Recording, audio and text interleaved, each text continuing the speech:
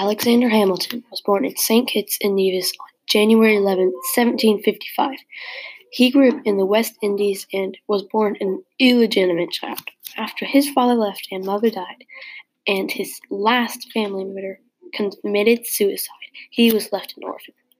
Later, he was taken under the wing of family friends. After that, he was enrolled in King's College in 1773 in New Jersey.